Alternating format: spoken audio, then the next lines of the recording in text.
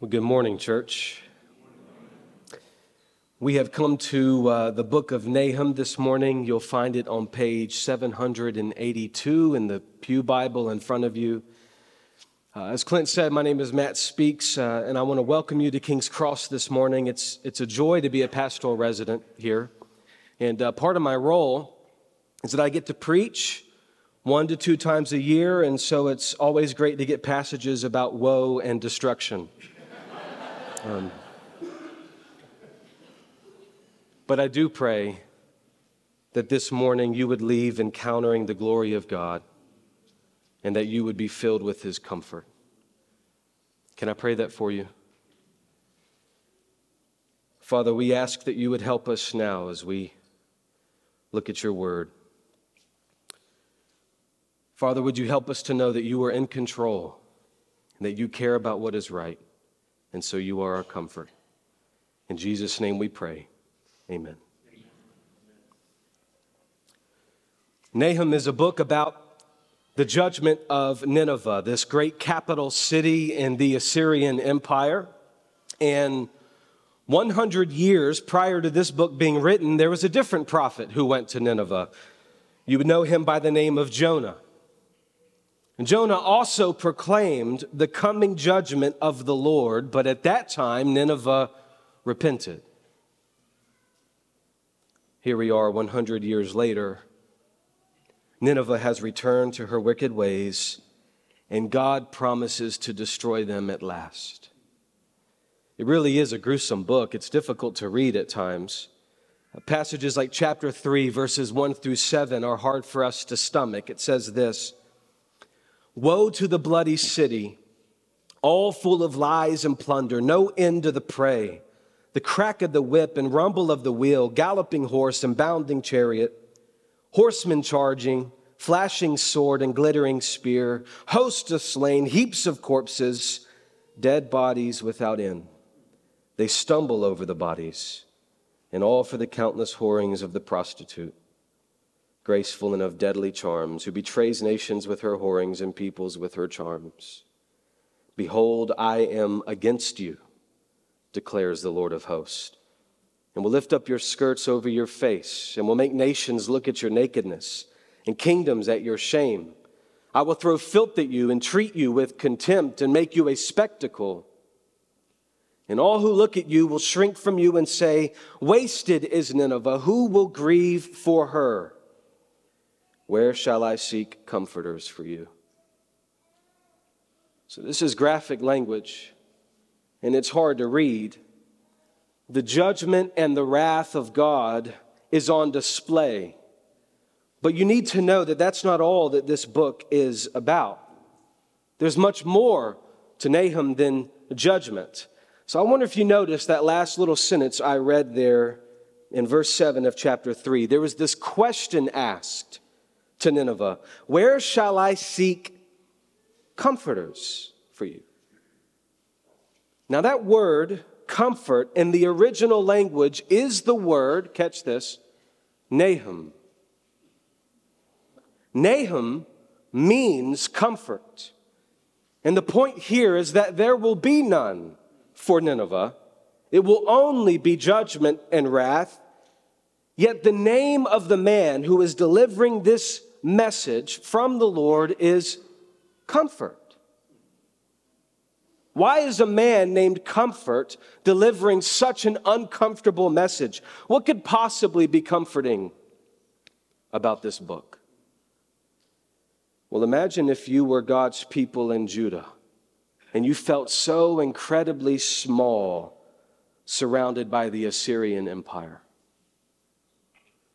What if we were to enter into the streets of Jerusalem to hear the talk of the town? And what if we ventured across the countryside of this southern kingdom to see what preoccupied Judah's mind? What would we hear? Well, we'd hear about what happened 10 years prior to this when Assyria destroyed the 10 northern tribes of Israel. We'd hear about them conquering Thebes in Egypt. We'd hear about the political, economic, religious power over her victims. And we'd find that people were very afraid because Nineveh was this colossal city with walls that would go for miles, and their military would resort to these acts of torture. We'd even see tears on people's cheeks as they mourned the loss of their family and friends, because Assyria had obliterated about 50 cities in Judah already. We'd stumble across a very broken, beaten, hopeless Judah. Can you imagine their cries? Who is in control? Does anybody care? Where can we find comfort? Well, now we begin to see why God used a man named Comfort to deliver a message about wrath. The judgment of Nineveh was for the deliverance of Judah. You can see this when God says this in chapter 1, verses 7 through 8. The Lord is good, a stronghold in the day of trouble. He knows those who take refuge in him, but with an overflowing flood, he will make a complete end of the adversaries and will pursue his enemies into darkness. We can see it when we read verse 15. Behold, upon the mountains, the feet of him who brings good news, who publishes peace. Keep your feast, O Judah, fulfill your vows, for never again shall the worthless pass through you. He is utterly cut off. One pastor put it like this: preach Nahum, because it offers solid comfort from an uncomfortable God. Who's in control? Does anybody care? Where can we find comfort? 3 questions that this book answers. 3 questions that we still ask today. Who is in control when unforeseen circumstances enter our lives? When devastating news comes, and when the weak are taken advantage of? Who's in control when the church is ridiculed and when Satan's lies seem daunting and when sin is so attractive to us? Are the nations in control? Are the enemies of God in control? When everything seems out of control, who is in control? We've also wondered, does anybody care? Who cares when our systems of justice are unjust and when the poor are exploited? And who cares when the powerful are cruel? Who cares when the people of God are trampled on by the world? Who cares when evil and wicked things have been done to you? And when you've been mistreated? Who cares when those with power over you have hurt you? Does anybody care? And in all this, we ask, where can we find comfort? Where do we run when surrounded by evil? Where do we go when wickedness is all around? How can we hold on when everything seems unbearable? It's clear that we need a refuge and a stronghold in the day of trouble. We need someone like Nahum to bring us good news of comfort.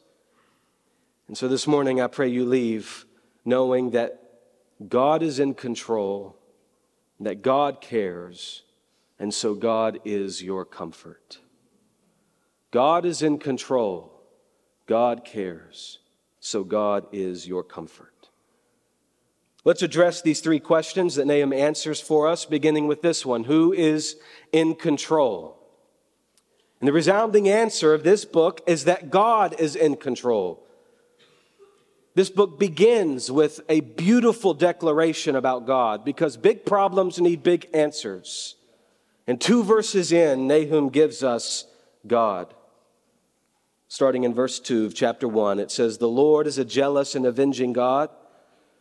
The Lord is avenging and wrathful. The Lord takes vengeance on his adversaries and keeps wrath for his enemies. The Lord is slow to anger and great in power, and the Lord will by no means clear the guilty. His way is in the whirlwind and storm. The clouds are the dust of his feet. He rebukes the sea and makes it dry. He dries up all the rivers. Bashan and Carmel wither. The bloom of Lebanon withers. The mountains quake before him. The hills melt. The earth heaves before him. The world and all who dwell in it." We see here that God is in control over all things. The psalmist says, fire and hail, snow and clouds, stormy wind, fulfilling his word. God decrees and creation does. But what about the Assyrians?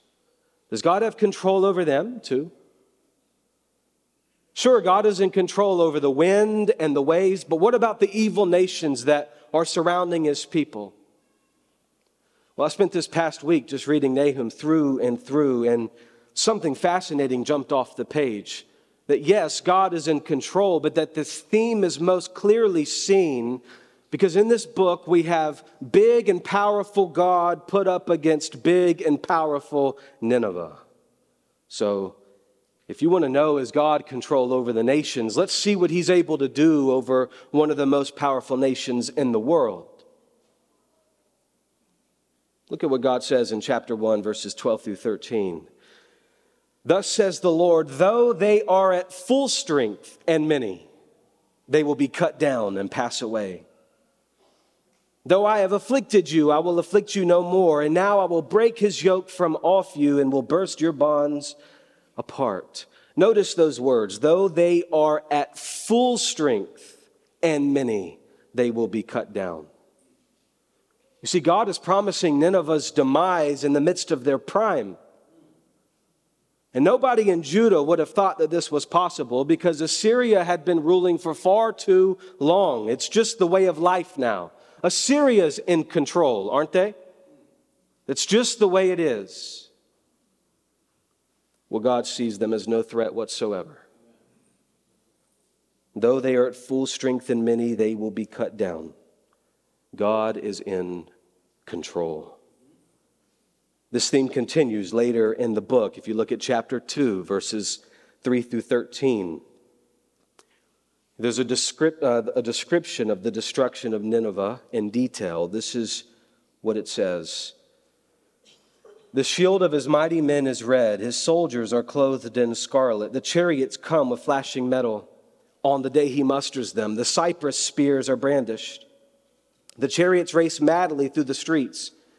They rush to and fro through the squares. They gleam like torches. They dart like lightning. He remembers his officers. They stumble as they go. They hasten to the wall. The siege tower is set up. The river gates are opened. The palace melts away. Its mistress is stripped. She's carried off. Her slave girls lamenting, moaning like doves and beating their breasts. Nineveh's like a pool whose waters run away. Halt, halt, they cry, but none turns back. Plunder the silver, plunder the gold. There's no end of the treasure or of the wealth of all precious things. Desolate, desolation, and ruin. Hearts melt, knees tremble. Anguish is in all loins. All faces grow pale. Where is the lion's den? The feeding place of the young lions, where the lion and lioness went, where his cubs were with none to disturb. The lion tore enough for his cubs and strangled prey for his lionesses. He filled his caves with prey and his dens with torn flesh. This is a picture of complete destruction, but the destruction of lions, powerful lions. In Assyria, the kings would often describe themselves in language used to depict lions. And Nineveh was like a safe lion's den for them to live. I mean, this nation and these kings were powerful. They were at the top of the food chain. Everything around them was prey. They fed off of everyone. And then the next verse, verse 13 says, "Behold, I am against you, declares the Lord of hosts, and I will burn your chariots in smoke, and the sword shall devour your young lions. I will cut off your prey from the earth." The lion would no longer have a lion's den to run to. They would no longer have any more prey. The hunter would become the hunted.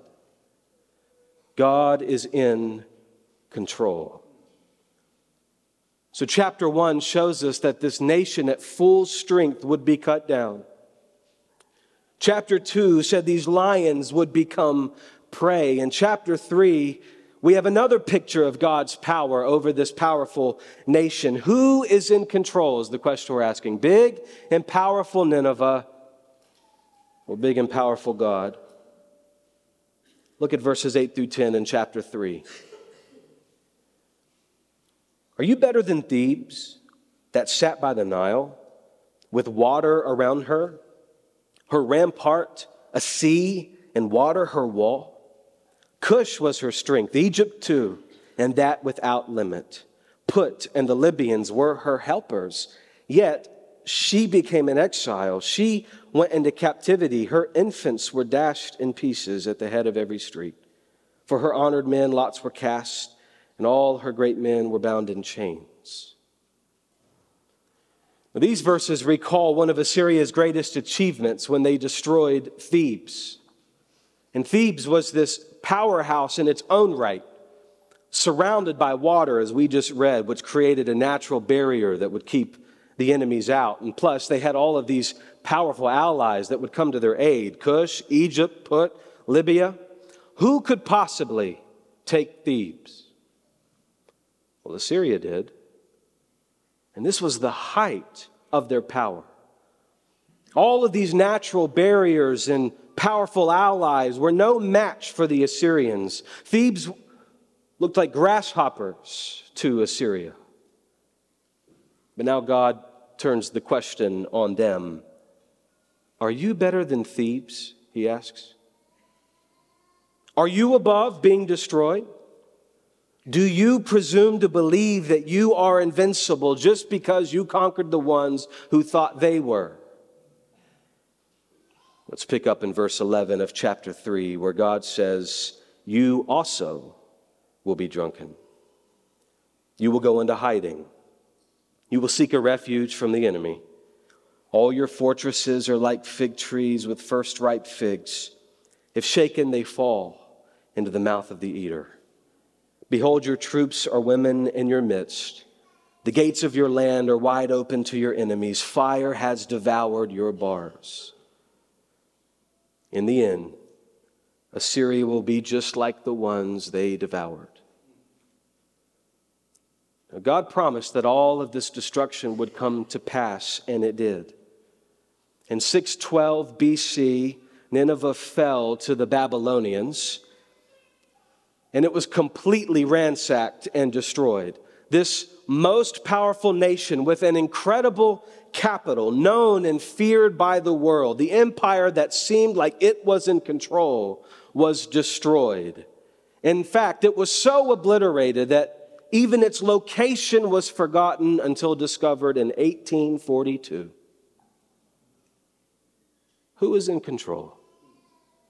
Big and powerful Nineveh or God? Now, this brings God's people comfort. But for a moment, I want us to feel how this should bring humility too.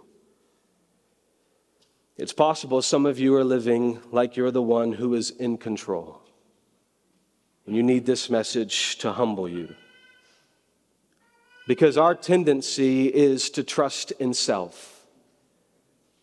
You could be in a position of power, authority. Things could be going well for you. Your life could feel secure. There's so many areas where the tendency is to trust in ourselves when things are good. We tend to think things are under control because of me and my decisions and my plans and my wisdom. I'm not saying your actions don't impact your circumstances. They certainly do. But Nahum teaches us that our pride also impacts our circumstances. Because at any moment, as we begin to pridefully trust in ourselves as having it all together, God can tear it all apart. So let's turn our prosperity away from pride and into praise. This should give us humility.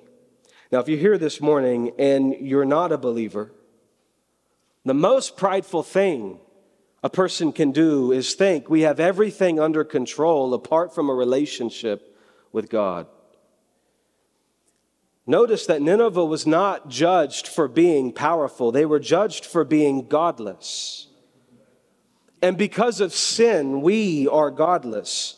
We're separated from a relationship with God. And it's the epitome of pride to think that we have it all together when we are at odds with the one who ultimately does. The Bible promises one day every knee will bow, every tongue will confess that Jesus is Lord. And the difference between doing that now and waiting until then is the difference between life and death. Would you confess him as Lord today?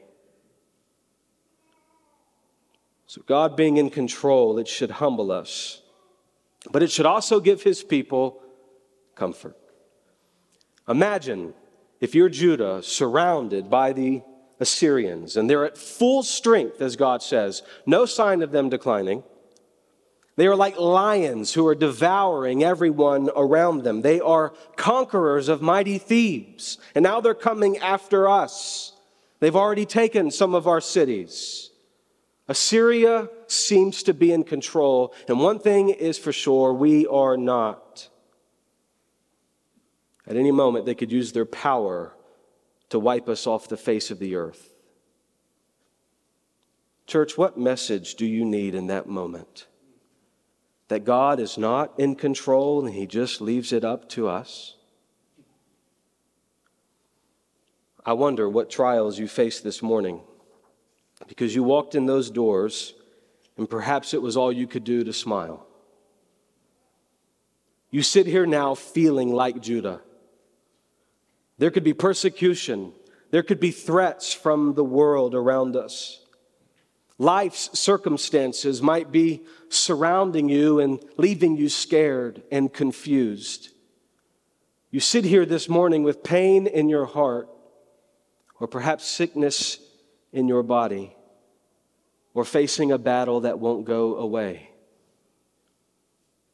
In that moment, you need a God who is in control. A God who has already won and will ensure that you get the victory if you are his. A God that sees Nineveh as no match for him. So I ask, do you hear the Savior Jesus say, I have said these things to you that in me you may have peace. In the world you will have tribulation, but take heart. I have overcome the world. Christian, you will not suffer forever. And after you've suffered a little while, Peter says, the God of all grace, who has called you to his eternal glory in Christ, will himself restore, confirm, strengthen, and establish you. God is in control. And this brings us comfort. Now, the second question we asked was this: does anybody care? And once again, Nahum gives us a clear answer, that God cares about what is right. God cares about justice. He cares about fairness. He cares when the poor are oppressed and when women are abused and when populations are targeted. He cares when justice systems fail and judges are corrupt and leaders are cruel and on and on. God cares about what is right because he is righteous and just. But Nineveh was unrighteous and unjust. The Assyrians were known for their cruelty. And as archaeologists have uncovered more and more about this empire, we've come to learn they truly were the lords of torture. In fact, they would impale their victims under the ribs with large stakes and allow the person's body weight to slowly slide down more and more so the stake would go in deeper and deeper and cause a tortuously slow death. They were known to rip off their victims' skin while they were still alive and display it to the people around them. No wonder Nahum 3:1 says, "Woe to the bloody city, all full of lies and plunder. No end to the prey." But things get really sick in chapter 3, verse 10. When we find out that they would capture their enemies like Thebes and they would kill the children. And they would use the men as slaves. I don't know if you noticed it when we read it earlier. It said, yet she, Thebes, became an exile. She went into captivity. Her infants were dashed in pieces at the head of every street.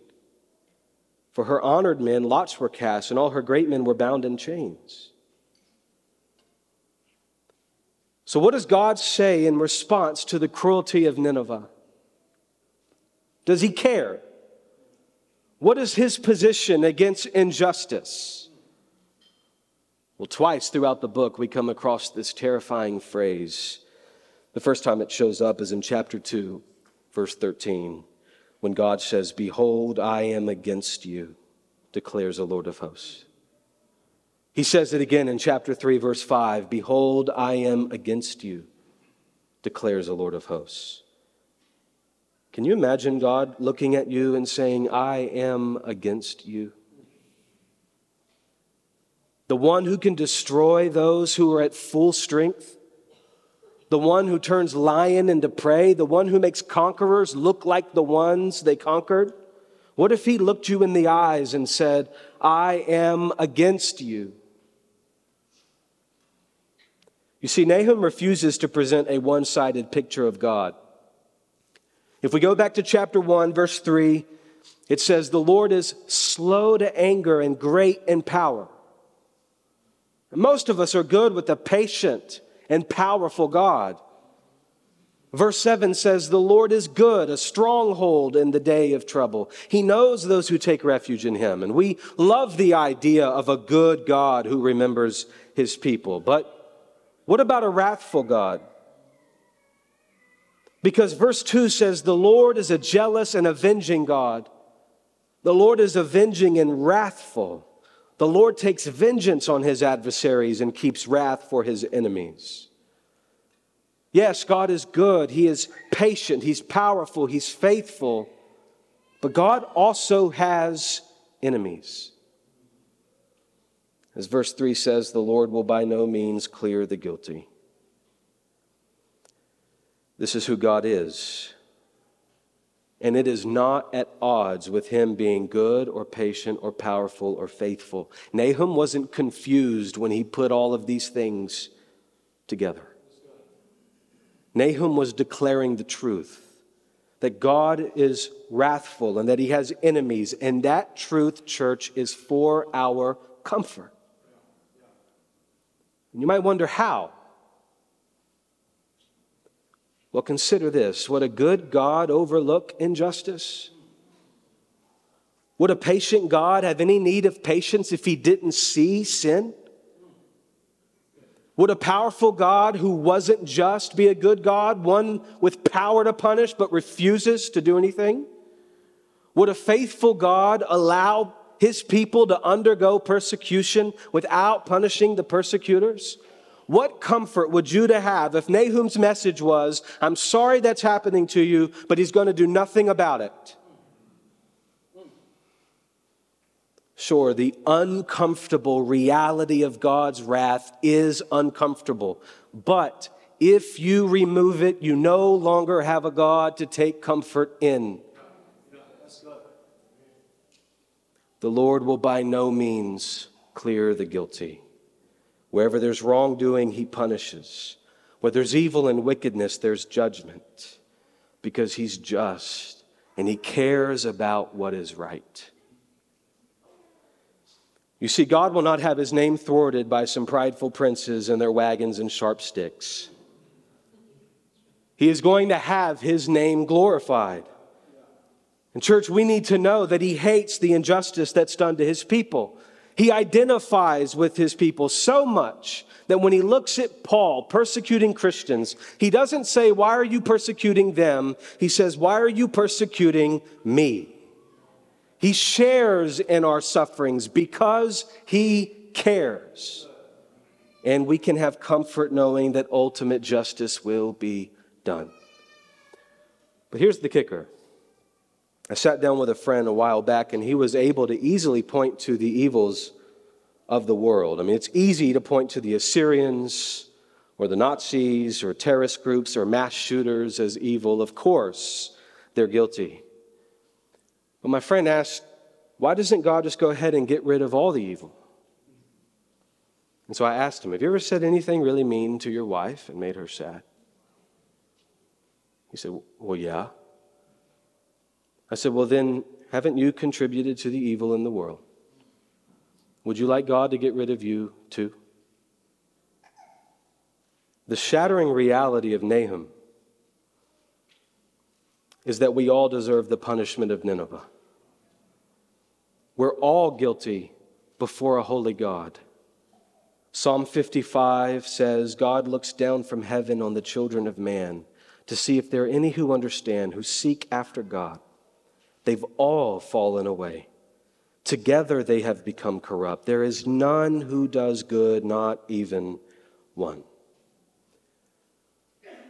So one of the strange beauties of this book is that it helps us to see the seriousness of sin and the extremes of God's wrath. And if we wrap our minds around those things, we see more clearly what Jesus bore on the cross.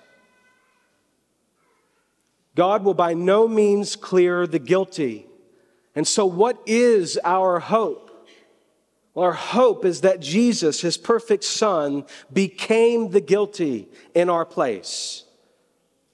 See, God cares about what is right, and so sin will be paid for, either by you and me or by Jesus.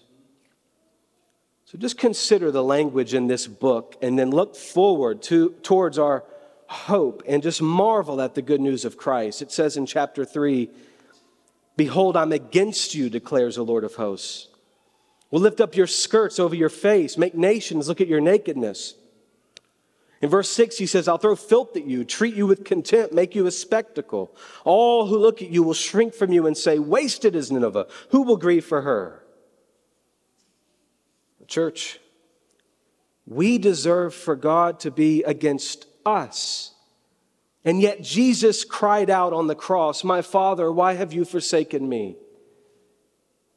We deserved the mockery and for our nakedness to be exposed. Yet Jesus was spit in the face and crowned with thorns and told to get himself down if he truly is the Son of God. We deserve to be treated with contempt, with no comforters to help us. Yet Jesus' friends left him to face the cross alone. Our fate doesn't have to be that of Nineveh's because of what Jesus has done. Would you trust in him this morning?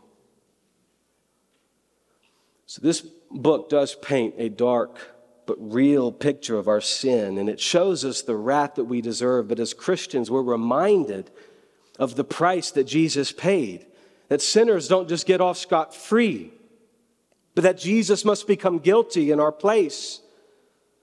So if you can take this book and through it you can see the beauty of the cross, you'll know even more that God cares deeply about what is right, even in salvation. God is in control. He cares about what is right, and so God is our comfort. The last question we asked is, where can we find comfort? And we close with it now. This is a difficult book to read. Yet strangely, it was meant for the comfort of Judah. Just look at these verses sprinkled throughout. In chapter 1, verse 15, behold, upon the mountains the feet of him who brings good news, who publishes peace. Keep your feast, O Judah, fulfill your vows, for never again shall the worthless pass through you. He's utterly cut off. Chapter 2, verse 2 is also filled with comfort. For the Lord is restoring the majesty of Jacob as the majesty of Israel. For plunderers have plundered them and ruined their branches. And of course, Nahum chapter 1, verses 7 through 8. The Lord is good, a stronghold in the day of trouble. He knows those who take refuge in him. So of course, one way to read this is to focus primarily on judgment. And if you're not a follower of Jesus, you need to heed those words when God says, I am against you, declares the Lord of hosts. Those are the most terrifying words in the world. But the other way to read this book is a child of God who knows that God is for you. that God exercises control over your enemies, that He cares about the injustices that are done to the church and to you and in the world, and that He comforts us by defeating sin and death. He indeed has made a complete end of our adversaries, hasn't He? Hebrews 2:14 talks about He Himself likewise partook of the same things, that through death He might destroy the one who has the power of death, that is, the devil. In 2 Timothy 1:10 says, through the appearing of our Savior Jesus Christ, who abolished death and brought life and immortality to light through the gospel. So we can take comfort in God, who is our divine warrior. We can sing with Paul now that, "O death, where is your victory? O death, where is your sting?"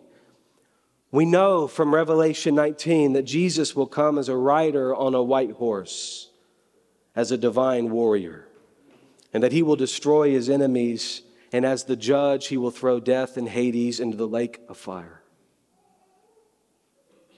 If you are His child, are you not reminded in this book that He is your refuge? So take comfort from an uncomfortable God. That's the only kind of God that could comfort you anyways. Church, He's who you need when the world hates you. He's who you need whenever you are mocked and ridiculed. He's the one you need when someone you love treats you poorly. He's the one you need when depression surrounds you like Assyria with her armies. He's the one you need when Satan and his lies and the flesh are flaring with temptation. He Himself is your comfort.